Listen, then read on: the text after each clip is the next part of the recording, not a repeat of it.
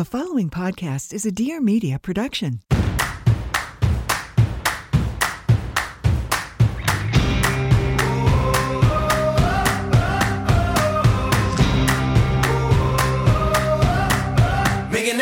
Welcome back to another episode of Trading Secrets. Today, I am joined by entrepreneur, author, public speaker, and passive income pioneer who has established himself as the king of Airbnb, Brian Page.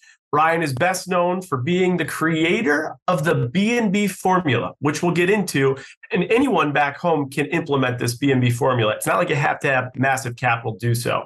He's the world's #1 best-selling Airbnb coach program, which has 25,000 students in 47 countries around the world, educating readers on how to create passive income revenue streams in today's world without having to take on multiple side jobs. So today we're going to discuss Brian's book, how he made money, when he lost every dollar, how he bounced back, and his formula that can help you back at home. So Brian, thank you so much for coming on this episode of Trading Secrets. Thank you, Jason. Good to be here. It is good to have you. Well, we're going to get into your success story, but before we get into your success story, I want to talk about the crash, right? Right. You had a wild story where you're fired from every job, you come back, you build millions, and then you lose every penny. So I first want to ask you, how much money did you make? How much money did you lose? And how'd you lose it? All right, let's start at the bottom. This is what I call my richest to rags story. I was not born rich. I was born actually into a very poor family, but in my 20s, I decided that I wanted to become a millionaire. And so I started reading all the books and studying all the gurus. And early on, my influence was Rich Dad, Poor Dad. So I thought, you know what? I'm going to become a real estate investor. I started getting into buying properties and flipping properties. And by the age of 29, right before I turned 30, I became a millionaire. And I thought that I was brilliant because everything I bought went up in value. I didn't realize I was in the middle of a bubble, real estate bubble. And so shortly thereafter, lost everything. So lost millions of dollars in real estate and owed $1.3 million to the IRS. Wow. I mean, that's the definition of rock bottom. IRS is at your front door for $1.3 million. What do you do? What are your first steps to dig yourself out of that? I was a negative millionaire. Okay. So I remember at one point I was in my car. Well, I had my BMW repossessed by the bank. I bought a beater car. It was an $1,800 Buick LeSabre, 1982 Buick LeSabre. The headliner would droop and sit on my head. And I pulled up that car at a red light one time, looked over, and there was a homeless guy next to me. And I thought, man, that guy is $1 million richer than me. I really hated him at that moment, which was a horrible way to look at it. But yeah, I got a letter from them, IRS. I had all my creditors after me, and it was bad. I mean, of course, at the time, everybody in real estate was being crushed. But I remember I didn't do anything. I remember I just gave up basically for a few years. I was like, I'm done. Like, I'm not going to try anything ever again. I don't know what I'm going to do. But I was kind of at the point where I didn't know what was going to be next for me. So for a few years, I just kind of bounced around and I just kind of doing side hustles, doing anything I could do to make money to kind of pay the bills. And frankly, it was finally a friend of mine that kind of got me back in. He's like, dude, you got to get back in the game. And so at that point, I decided I had to figure it out somehow. I don't know how, but I got to figure out a way to do it. And I had to find something big because there's no way I was going to dig myself out of a hole that big without finding a big opportunity. Okay, so we're going to talk about how you dug yourself out of a $1.3 million hole with the IRS. Before we do that, I think there's some lessons in how you made that money that you lost. So Can you give us a little bit more detail on exactly how you went from absolutely nothing to a multimillionaire before you hit the downturn and lost it all? Yeah, let's talk about it because there's some important lessons there. And some of the things I might say might be a little controversial, but it comes from my experience so far. So at the time, I was highly leveraged. So it was very easy to borrow money back then before the crash. You put down very little money to buy a lot of property. And so I did that. I was leveraged up like crazy. I started getting into developing properties. I started jumping around to different types of ways of, different techniques of making money in real estate, which I don't recommend. I built a 7-bedroom, 7-bath house on the beach on spec. I was going to sell it and make millions just on that one sale. I'm sorry to interrupt, but for the people back at home that are comprehending, we'll talk all about leverage in the recap, guys. So stay tuned to the recap. Can you talk a little bit about how leveraged you were? And to someone who might not know what that means, can you just give a quick definition of what it means? So leverage means that, you could put down 2%, 3%, 5%, maybe nothing down on a property and then leverage everything else. And so with the idea that you could hopefully cash flow more than what you were paying on the mortgage. So that's what I was doing. I was doing on properties that I had rented, but I was also doing it on properties I didn't have rented, properties that were being built, properties that were being developed. And so when everything stopped, I didn't have enough cash flow to cover everything. And that's when everything started to implode. And it imploded for millions of people, not just me. So from that point to this day, I have no personal debt. I haven't had debt since then. I pay cash for everything. I'm very much a fan of Dave Ramsey, and none of my companies have debt of any kind. And so that's taught me a valuable lesson moving forward. But the most important lesson was when you have something, when you have it and you feel like you're successful and you lose it, it makes you question everything about your identity and who you are, and thinking, well, who am I now that I'm not successful anymore? And it kind of also gives you a gift of realizing that you aren't your success. 100%. I think there's so much truth to that. Like, I think you could think everything is going right. You could almost have like that God or goddess complex. And then you start to lose it all. You start to question everything. You question literally the way you walk, the way you talk, the way you sit, let alone the business decisions you make. So you're highly levered. Yeah, the market takes a turn. You lose millions of dollars. And now the IRS is coming for you for 1.3 million. And you got to not only dig your way out, but you got to dig your way out big. Once you're in this hole, what was the first thing you did that got your wheels moving in the right motion to get yourself out of debt and the IRS not at your front door? Well, at a certain point, I ran out of cash that I had saved, and I had to go get a job. And actually, that was the worst part of it. Was of all the things you just listed, the worst thing for me was getting a job, because I thought I was never going to go back to working for somebody else. I thought, I'm done with that. I mean, in fact, I was enjoying the jet set life, and I was just like this young kid with a bunch of money. And I had to go get some kind of job, and it just sucked. And every day I got up every day and I hated going to my job. And I was like, why am I doing this? I didn't like my coworkers. I wasn't, I look at my paycheck and I was like, that's all I get. Like, I couldn't believe how much they take out in taxes. And it was just not a good existence. So that was the roughest part. But when I was in that job, occasionally I had to fly to go to conferences. And on a particular flight, I sat down next to this gentleman who was wearing like a $40,000 Rolex and looked very successful. And he was just a very nice guy, started talking to me. And at the time, I was renting out the spare room that I had in my apartment. I was renting a 2-bedroom apartment. I rented out the spare room, and I was making money on Airbnb with it, which was nothing monumental. But this was pretty early on in the Airbnb phase. And when I was on the plane with him, he started asking me all these questions about my little Airbnb unit and how I was making money with it. And I couldn't understand why he wanted to ask me all these questions, because he obviously had a lot of money. After he asked me about 20 questions, I said, why do you want to know all this? Are you wanting to do this yourself? And he's like, No, Brian, I just think that you're sitting on something really big here. I was like, what do you mean? He said, well, if you took this and you scaled it up, it could be a big business. And I said, well, yeah, but I can't buy properties. I don't have credit. I don't have money. I certainly don't want to borrow money again. And he looked at me and he said, Brian, it's not about owning. It's about controlling. And if you can control properties, you can create cash flow from as many of these as you want. Control them through leases, control them through partnerships with owners. And that one idea of controlling assets is actually what I write about in this book, is the idea that you don't have to own assets. You can control other people's assets legally and ethically to generate cash flow. And that's what I did. I went home, immediately started finding properties for rent, putting them on Airbnb. Within 6 months, I made over $100,000, $300,000 the first year, quit my job, and never looked back. It was the last job I ever had. That led me on the path to where I'm at today.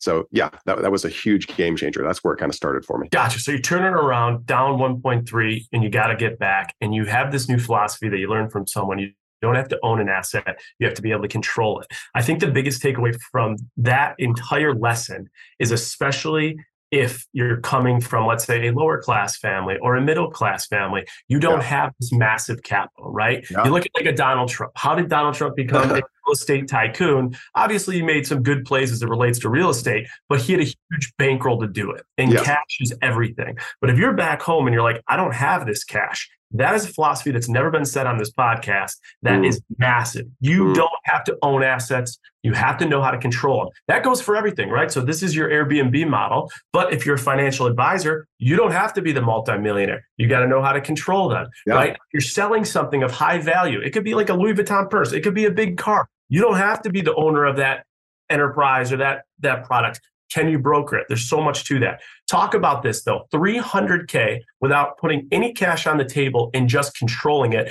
Define a little bit about this BNB formula and what it exactly means when you say you're controlling the property. Okay, so by controlling property, that simply means now. First of all, you can do this with properties you own. I absolutely am for owning properties, but at the time I couldn't, so I had to control them. It just simply means that you would get permission from the owners to rent their property and list it on Airbnb, and you get to keep all the difference. So if I rent it for 1,000, I put it on Airbnb and it makes 3,000, I get to keep the difference.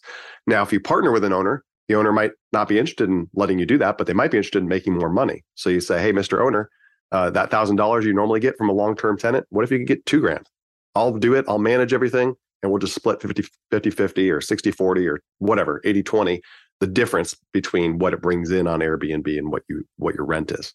So there's many different ways to do it, but you can do that. And it literally, the minute you get the property, within a few days, you can start generating cash flow. So it's a very fast way to generate cash flow.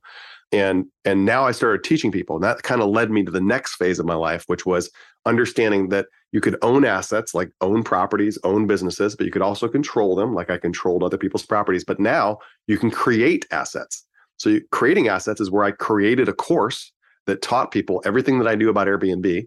I just so happened to be the first person to ever do a course on Airbnb. Within that first 6 weeks of launching that course, it did over $1 million in sales, tens of millions since then. So that course, that asset that I created, still to this day makes money. Many years later, still makes money. And now I've created digital products, digital book, ebooks, programs, all these things that are online that are 100% hands off that generate passive income. So the idea here behind this book is the idea of being a passive-preneur.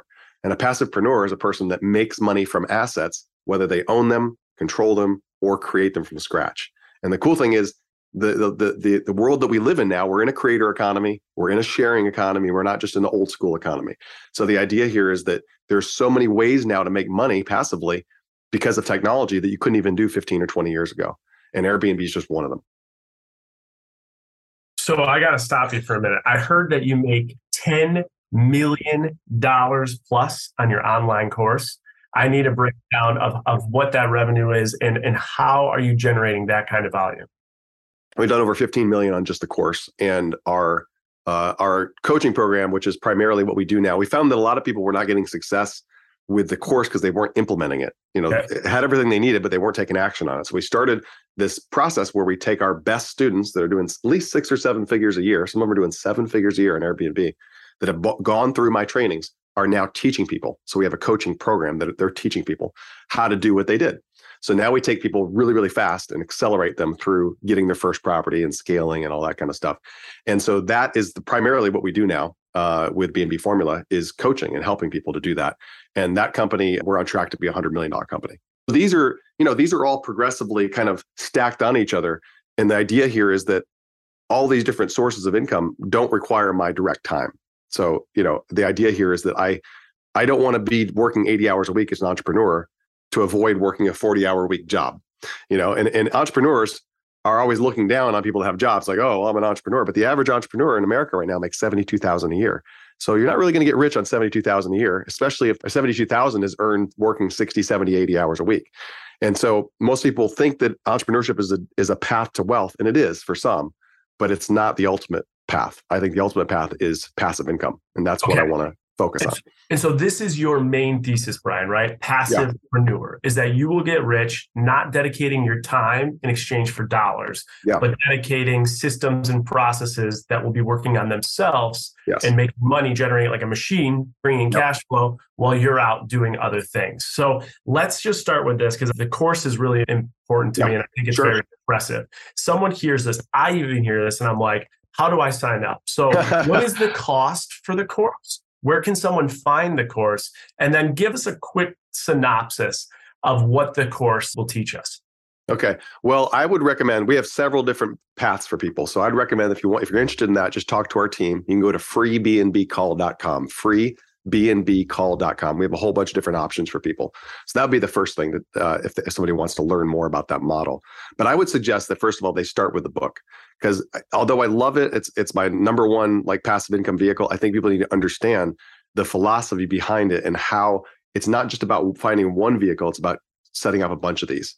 You want to have a bunch of different sources of income in case one dries up, in case one is not a runaway hit. I mean, I had several sources before I found one that was a runaway hit. So the idea here is you want to have a lot of them all working for you, multiple streams of income coming in your life. And so that's kind of what I want to teach people how to do. And that's very different than side hustles. A good example of a side hustle would be Uber. If you're not in the car with your ass in the seat, you're not making money because it's a hustle. And there's a lot of hustles out there and a lot of things that are disguised as oh, this is a big business opportunity, but it's really just a hustle. And so the number one test to know whether or not something is a side hustle versus truly passive would be if you can scale up the amount of money you make while at the same time decreasing the amount of time involved. That is a passive income vehicle. So it has to be exponential. And the funny thing is that my course is a perfect example. I created the course years ago. I update it every 6 months or so. But other than that, I haven't touched it. So the amount of time I spend goes down, down, down, down continually on the course, but the amount of money continues to rise. So my dollars per hour invested goes exponential. And that's the idea behind what I teach. I love that testing is the thesis. It's very, very basic. I love basic because if your time deployed decreases, your income increases, you now have passive income. It's a monster play. And it's something that is so important, I think, to building wealth. Talk to me right now, the king of Airbnb, the passive-preneur who's out here teaching us how to do it. How many forms of passive income do you have right now coming into your bank account, cash inflow? I was just counting them today because I was doing a presentation for it. I have 23 different sources. 23 sources. Okay. 23 different sources. We're not going to make you list all of them, but give me your top 3 to 5 sources right now of income. Okay. So I would say one of my top ones, besides if we're not counting Airbnb, number one would be, or one of the top 3 would be affiliate offers. So this affiliate offers is simply where you're selling somebody else's products or services and you get a commission or you get a percentage of their sales for offering their products and services to your audience or to your list. So it's almost zero effort. It could be something as simple as I'm going to send a few emails that offer people this other thing, and then they either buy it or they don't. When they buy it, I get a check, and it's literally that easy. Now that you need an audience for that, but it doesn't have to be a big audience. You can create an email list or do it on a social media or whatever. But the idea of selling someone else's products as an affiliate, I love. Okay, so we're going to go through your top 3 forms of passive income today. Your first one, you said, other than the Airbnbs, affiliate marketing. What I love about affiliate marketing is you back home, you listening right now, you said you need an audience, but you can have an audience of 100 people. And if you have a link from some type of company and people that are watching you buy that link, they will pay you. And there are great affiliate programs out there. Like credit card companies are some of the best. They'll pay you $100-$200 per time someone signs up. So affiliate marketing is huge. I got to ask you though, you have a following of 1.3 million on social media. If someone like, I'm just putting this out there, but like State Farm Insurance comes because they're trying to insure Airbnb. They say, Brian Page, you're great. We love you. We're going to cut you a check for $100,000 to do Instagram marketing. Would you prefer affiliate marketing or that money up front? Well, I mean, that's like sponsorships. That's where you're doing sponsored content or you're a spokesperson. I mean, I haven't really done much of that, honestly, but I mean, really? that's another example. No, I've not done that. But that's certainly that could be passive, I guess, if you could have your team do it or somebody else do it. But I would say, mostly what I've done has been affiliate offers. So it's things that are related to what I teach. So let's say somebody's teaching how to flip properties. It's not what I teach, but it's related to real estate. It's related to my audience. I could offer them that course through this person. They buy it and then boom, I get, half the sale. So that's a great source. The other one that I love, one of my top 5, I would say, would be referrals. Now referrals are really awesome because there's no time involvement. It's where I simply say, like I would say to you, Jason, I have a company that I'm making tremendous money with by offering their services to my customers. And what they do is they set up LLCs, they do tax consulting, they help people prepare their tax returns at the end of the year, anything in the financial world they do. And I don't do that. So all I do is when people say, who do you use for accounting? Who do you use for your companies? I just send them there. And then I tell you about it. You send all your people there. Then I get a percentage of all the future business you do with that company forever. And that's just a referral. So it's literally, I just introduce you to this other guy, boom, checks start coming in because I'm now tapping into your network. So this can be done by anybody. It can be somebody that doesn't have an audience. You can just, but you have to know the right things. You have to know things that are valuable. Like if I told you about this and I showed how it can actually help your people and you're not actually offering that service, then why wouldn't you offer to that to people? So that's a referral. It's where I get paid on any business that comes out of the relationship that I just made happen between you and this other company. So referrals are a great way to make money. And there's literally no time involvement once you set it up. I get checks all the time or, deposits all the time from companies that I just refer to other companies.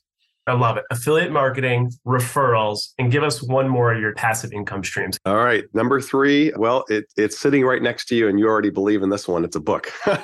All right. is one of the ultimate passive income vehicles right here, a book. So a book is different. It's very different because it requires a lot of time and effort. As you know, it's not easy to write a book. Nope. It's not easy to come up with the idea for a book and edit a book and all that kind of stuff. But this book is now done. And when this book sells, every time it sells, I make a little royalty. Not going to get rich on that. But inside the book are embedded offers. Now, what embedded offers means, and I actually tell the reader this, okay, I don't hide this. Inside this book, there's all kinds of different things that I suggest that they do to make passive income. And if they do any of those things, guess who gets paid? Me. In fact, there's a QR code right there. And if when you get this book, you scan the QR code. And so anytime you go there and you take an action, guess who gets paid? I do. You do. And I'm very clear about that. So this book has 10 different streams of income within it, not the book itself. I'll make way more from what's in the book than the book itself. And this will pay me again and again and again for the next however many years this book sells. It'll always exist. And I only did the effort one time. So this is a perfect example of passive income vehicle. So what I suggest, you can get the book on Amazon, but I would not suggest going to Amazon because if you go to my site, I'm going to give you a whole bunch of bonuses for the same price. Okay. You're going to buy the book for $26, but you buy it from my website. So go to brian.page/book, brian.page/book. And when you get the book, what I'll do is I'll give you an instant audio download. So you can download the first 3 chapters. It's me narrating the first 3 chapters in the intro to the book, a PDF of those chapters. And also I'm going to give you access to a workshop. It's called the Passive-preneur Workshop, where I go into like how to apply this stuff. And you're going to get access to a Facebook group that's full of passivepreneurs like me. So other people that are doing radical things that I've never even thought of. But you got to do it through my site, not go into Amazon. Brian, what I love about your model is the transparency. There's so much bullshit out there. There's MLMs, which I don't believe in. But your model of saying, I will teach you how to make money. And guess what? I'm going to make money when you make money. I demonstrate it. That's the thing. And I'm not hiding it. I'm like, you guys go do these things. I'm going to get paid. So, but only buy them if you want to buy them or use those services if you want to. But this is how I make passive income. I'm showing you how to do it. And anybody could write a book. I mean, there's 1,000,001 big brands of people you and I all know that have launched their companies from books. Books are very, very important still today. And that's part of, it's one of my number one vehicles. I love it. All right. So one of the reasons I started with your crash, that was the first thing we opened up with this podcast, losing every penny, owing the IRS 1.3 million, is because I want to get to the success story. Now, on an annual basis, top line, and obviously this is not reflective of net, what are you bringing in on a year now? Well, among all of my different sources, a little over 7 figures a week consistently. 7 figures a week. Mm-hmm. Yeah, that's net. I mean, that's not sales. That's actual net cash. So yes, we're at 5 to 6 million a month in sales, and we're projected to be over 2.5 a week in the next 90 days. That's our goal to be at, as far as like, we're just scaling at this point. So, okay. And I'm leading tremendous numbers. Because I think what people think is, especially back home, $1 million a week over. But I think people also will assume, oh, you got hundreds of employees, you got a manufacturing plant. I want to talk about that. You don't, though. I know you're based on your infrastructure. You don't. So if you're making over $1 million a week, tell me about how many people are operating these businesses. Okay. So, well, I mean, I run a very lean team. So I'm in an office right now. I'm the only one in this building that works for my company. I'm it. I've got independent contractors that work indirectly for me. I've got an amazing coaching team. I have a huge sales team, of course. But no, I don't have a lot of employees. I don't have a big office. My office here is probably 300 square feet. And I keep it very lean. It's mostly info. It's also some coaching. So it's high margins.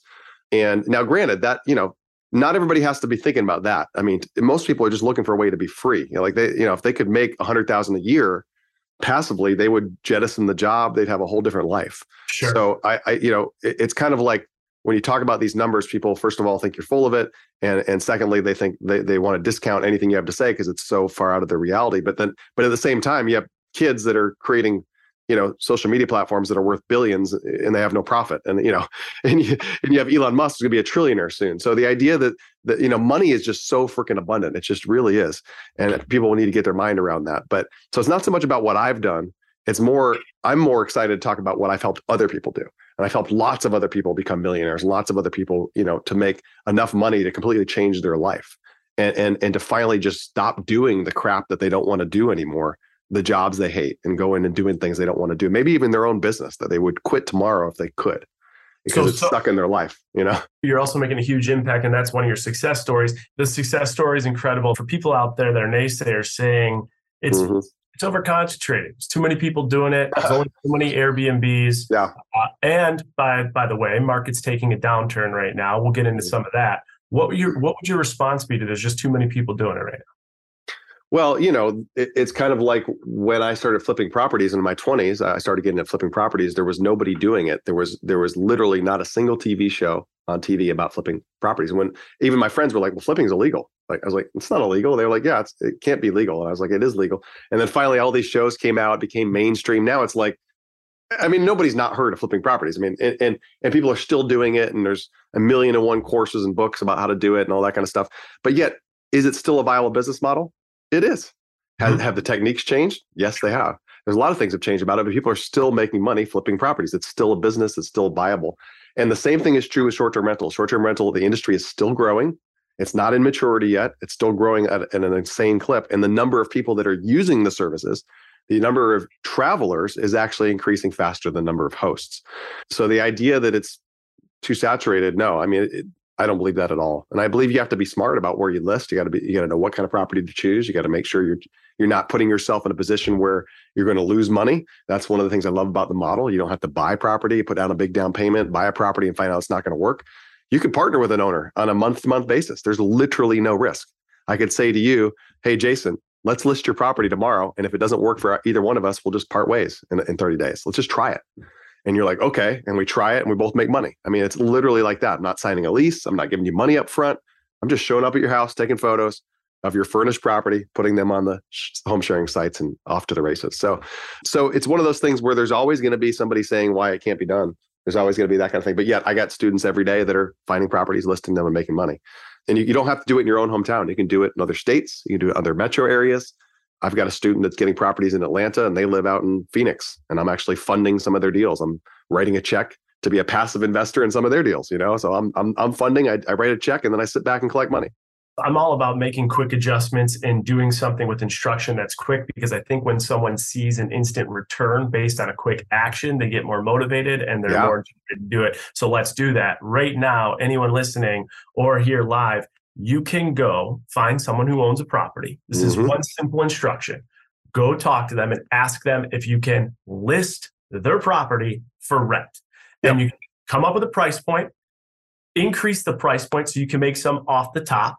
And then boom, just like that, it can be taken care of. And remember, they're looking for you. They're looking for a tenant. You're just going to give them the best option they have.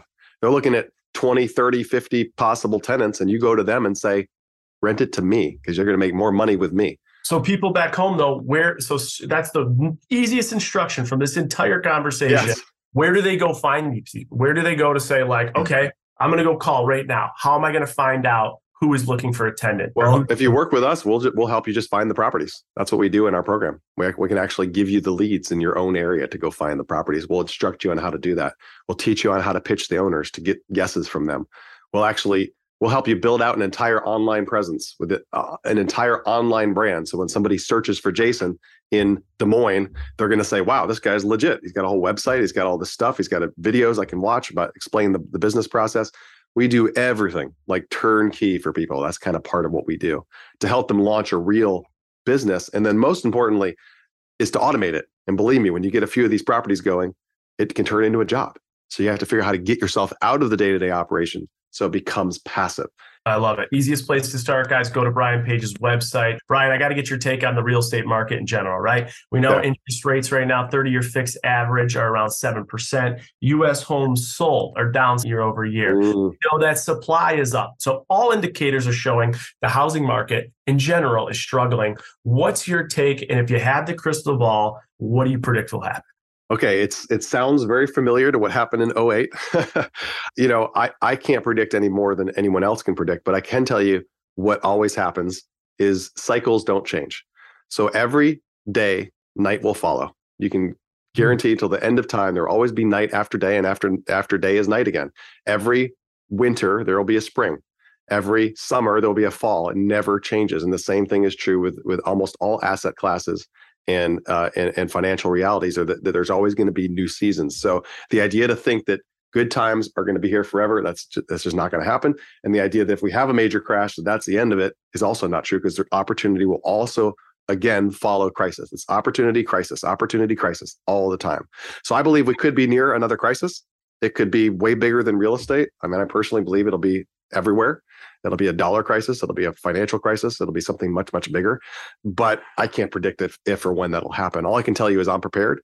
I've gone through it one time, and I'm not going to lose again going through it again. So I think that's why I'm very debt averse, and I believe you should put your money in lots of different asset classes. You should asset allocate and not just be in one asset class. Because last time I was just in real estate, so I lost everything in real estate. Had I just diversified in a couple other places, I would have been fine. So I learned that lesson. So I think the only thing people can know is that it will get worse at some point. Could get very worse, and be prepared for it. Don't be surprised for it. Just get ready for winter.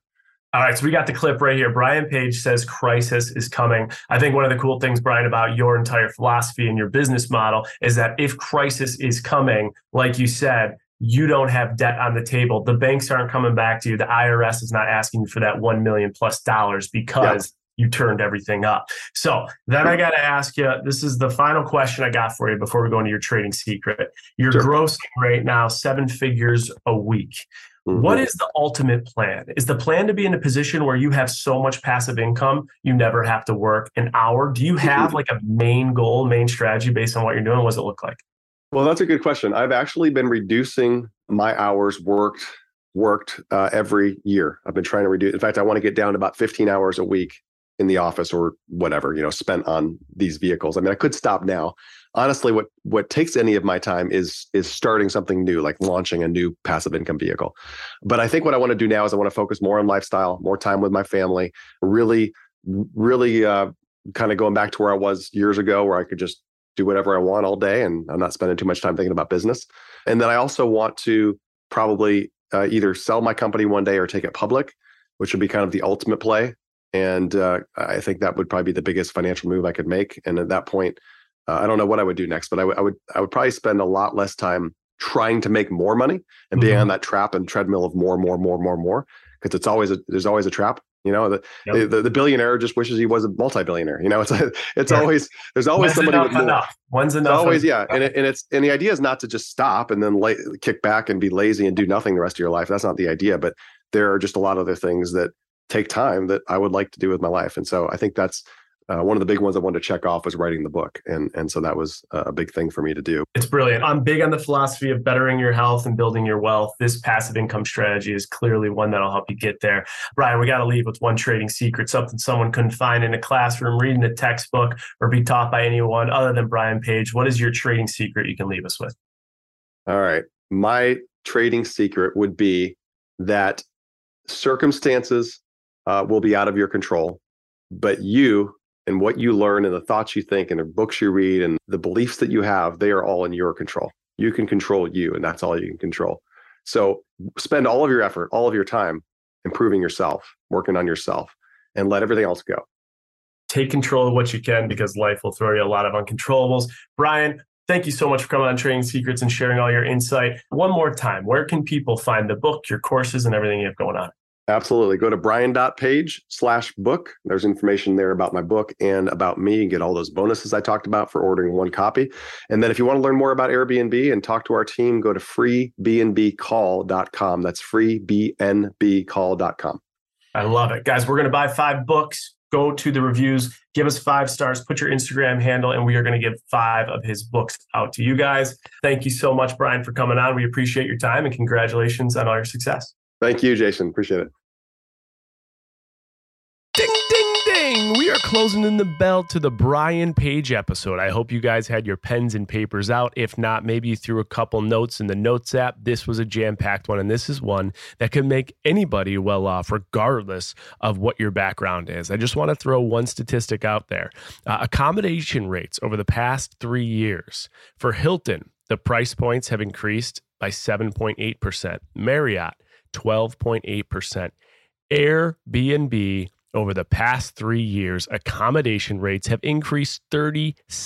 Airbnb has reported nearly $2 billion in profit in the last year. The largest contributor to the financial gain has been an increase in rates. The average daily rate of an Airbnb rental is 36% higher than it was in 2019, while other hotels, like we said, Marriott and Hilton, have only increased by 12.8% and 7.8%.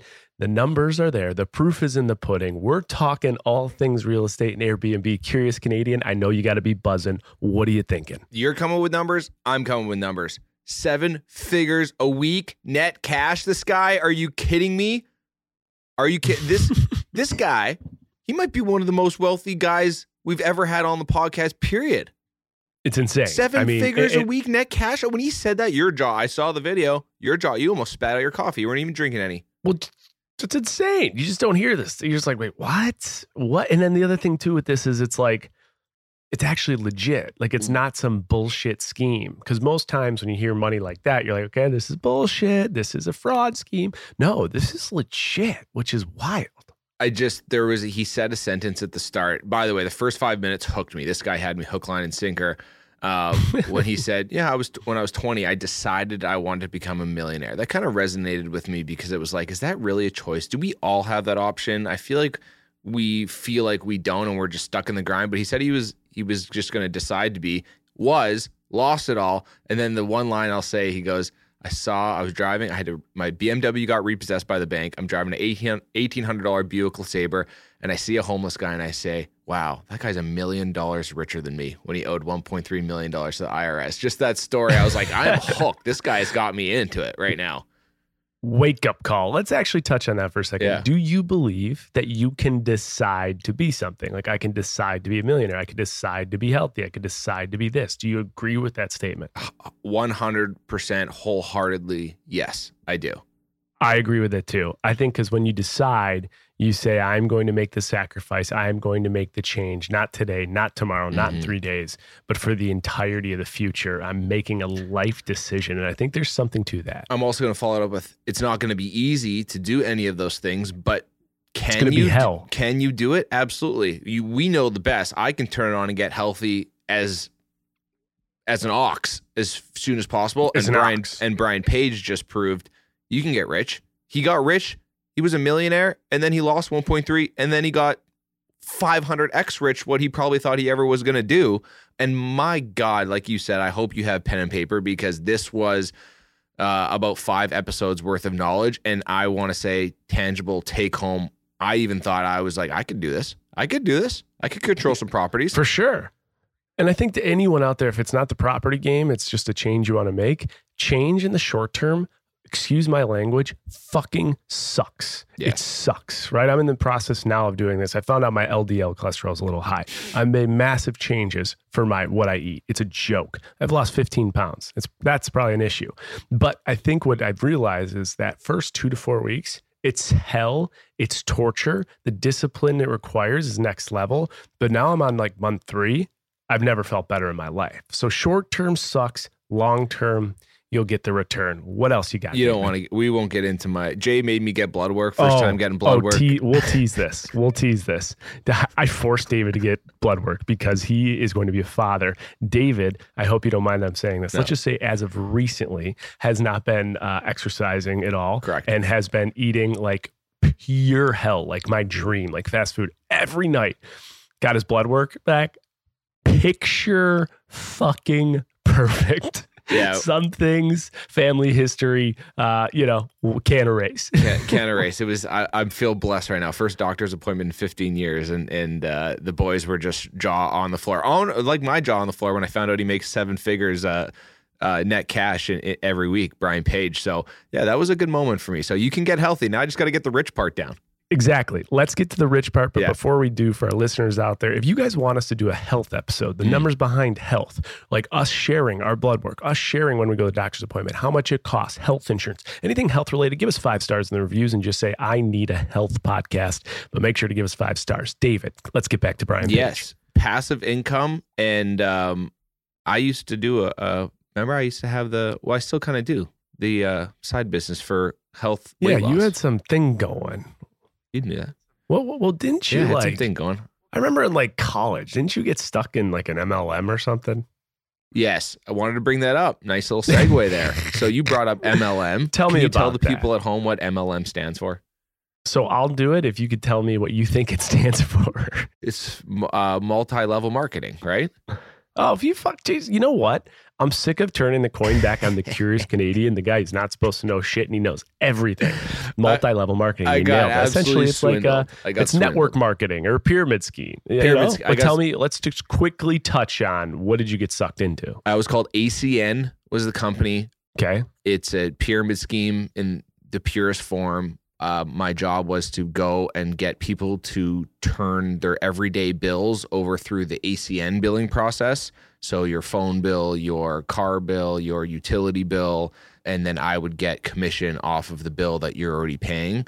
So basically switching your Verizon bill to go directly through ACN, which sounded great. And I paid $500 to be a part of it. And then I was asking my parents to switch their bills over and felt awkward. And that was it. I was done. Well, so here's the thing. Usually with multi-level marketing, that $500 you pay is what the guys or girls on top of the pyramid get paid. And then if you are able to recruit other people that come in, they'll make their money off that phone bill bullshit, but that's a facade. The real money is made in this $500 initiation fee. And so there are a ton of MLMs out there. There's, Avon's a really big one. Mm-hmm. Young Living, New Skin, Mary Kay. And I think people should just in general make sure you really know what you're getting into. And when you hear the things like you're going to get rich today and, there's zero liabilities tied to this stuff and, just sign here, give us your down payment and you'll be rich in 10 years, whatever it is. A lot of it's bullshit. If anything sounds too good to be true, it is. And if it's something you decide to do, which I would highly recommend you don't, pay attention to every single penny and really look into this to say, is this ethical? Is there fraud happening here? And is this even worth my time? Because who's really making the money? I think the biggest thing is like, if you feel skeevy, like if you feel like you're not like really passionate or happy about what you're trying to sell or anything like that, don't do it. Like just, there's other ways. There's other things out here that you can get behind that you feel good about. So quickly, because I don't want to lose topic of the conversation, but when was the point that you realized the MLM you were involved in, you're like, I got to get out of this. This is a mess. The first, I was like, hey, well, if I'm going to do this, my family will support me. So I'm going to go to them first to try and like start the process. And as I'm doing this, I'm like, why am I doing this? Like, why am I trying to like when you're asking mom and dad to pay $500 or whatever, switch, and then you're just like, wait. I paid the $500, and then I was like, hey, so the first thing I need to do is like, you got to switch this and this and this over through this company. And they're like, what? Why? Like, why am I doing this? It's totally fine. I'm not really saving any money doing it. And I was like, you just got to trust me. It's like, so what? I can make 6%. It just was skeevy. And then you're calling these random family members to try and like, trust me, just switch this over. It's like, but they're not getting they're not getting really any benefit out of it. Now, I think that I do something else that it's not a pyramid scheme at all because there's an actual product being involved and Well, real quick clarification, you're out of that. You're done. You're never going back. That lasted because you just said present tense, like something else. No, that's gone. It's been gone for years. Right? 2012, right when I graduated college. Okay, way behind you. All right, so talk to me now. What you got going? So I like to call it an ambassador, but I sell like supplements and protein powders and workout stuff that I take myself in my everyday life. ID Life is the company. It's personalized and customized nutrition. And I use it all the time. They have sleep aids, they have protein powders, they have pre-workouts, they have a ton of stuff. And so I get basically commissions for anyone that goes to my website and buys my stuff. So what's that considered? That seems, based on the little I have right here, is more of affiliate marketing. You're aligned to the company. You have a store of products that they carry. And you make a small percentage, I'm sure, of whatever products that you sell. So it's commission-based, tied directly to inventory turnover. And that seems much more like affiliate marketing, where people out there, if you're seeing influencers like go to my Amazon store or buy this shirt I'm wearing, and there's either two ways they're paid. They're paid in like big cash up front to do it, or they're paid maybe cash and equity, or especially micro influencers, like smaller ones, are just paid based on how many units they sell. That's more affiliate marketing, which is, extremely ethical, extremely looked upon in a high light. And it's a good way to make a couple bucks. It's actually shocking sometimes, because when I do my health coaching and people want to use some of the products, and then I don't work with them anymore and they're sustaining a healthy lifestyle, they're continuing to buy the protein powders and they're continuing to buy all these things that they really liked, electrolytes and things like that. And every month I get an email, so-and-so purchased, you have, $45 or whatever it is, right? So I can see what he's talking about in these things about passive income over a passive-preneur, he called, instead of an entrepreneur.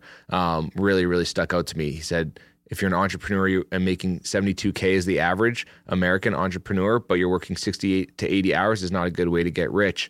Have to do something where you can make more money by doing less. Affiliate marketing is the biggest one that he talked about. So another thing that he talked about that I wanted to touch on was leverage. You wanted me to bring it up. He said in the episode, it's how he got into trouble, but then also was his, in his solution in helping him get and sustain being rich. Talk about leverage and how it can work for you, but in his case also how it can work against you. Okay, so when I was a commercial banker and I would lend money to companies, we would give them money so that they can grow. Companies need money. They need debt to get larger, right?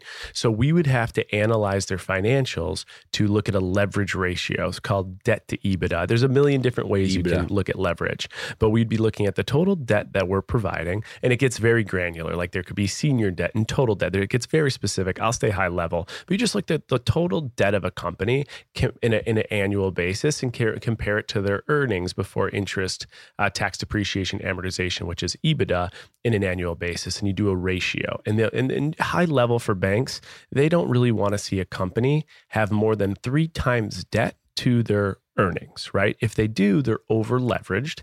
If they're over leveraged, the likelihood of them not being able to pay their debt back becomes much more risky. So take that business stuff and bring it to your life. There's something called the debt to income ratio.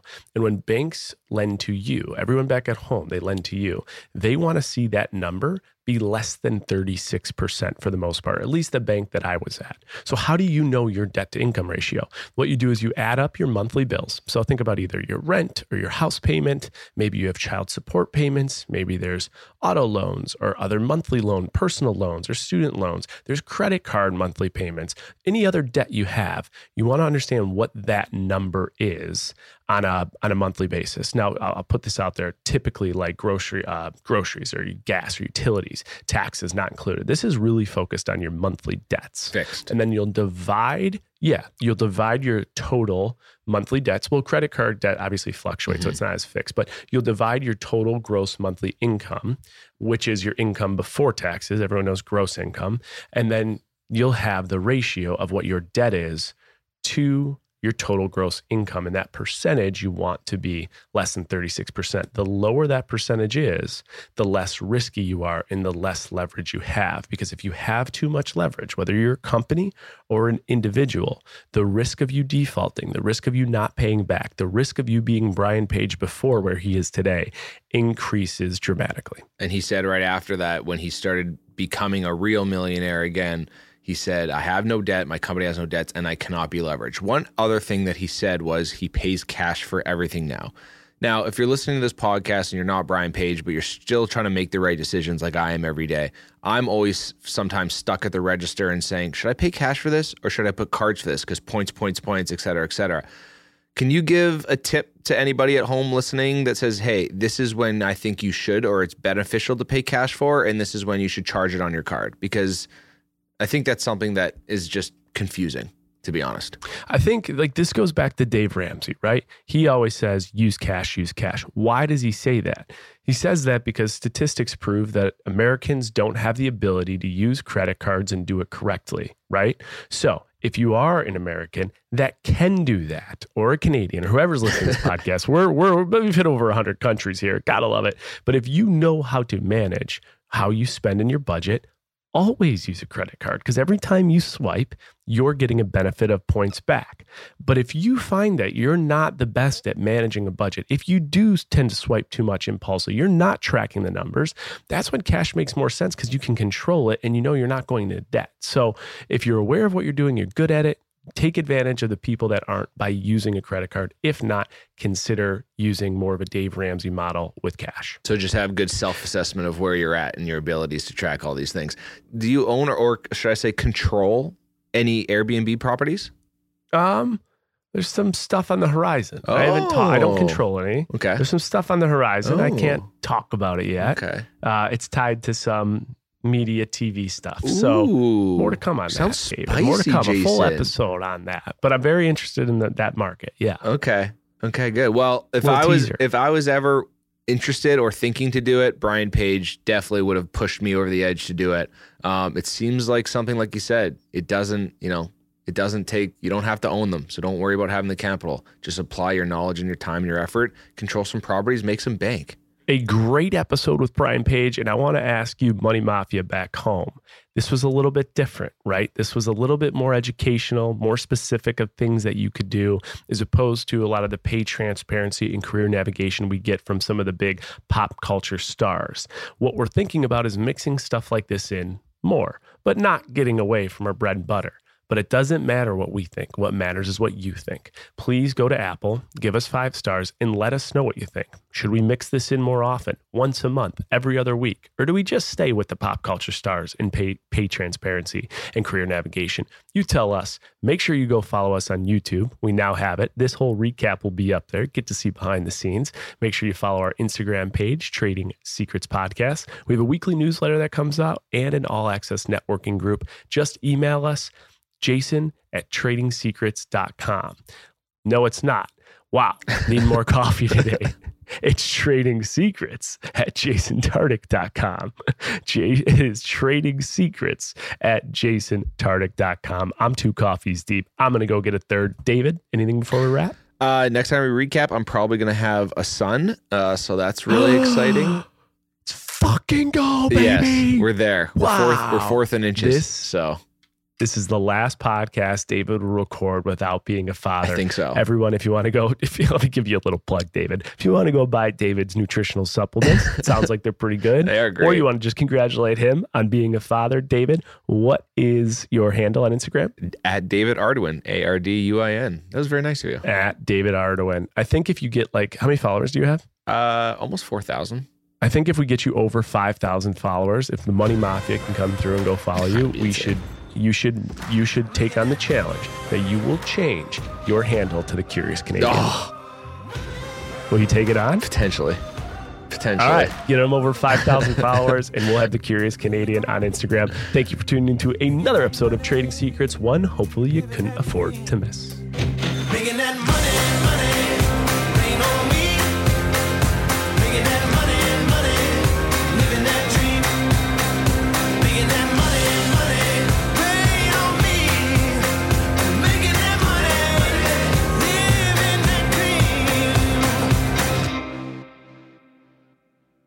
Please note that this episode may contain paid endorsements and advertisements for products and services. Individuals on the show may have a direct or indirect financial interest in products or services referred to in this episode.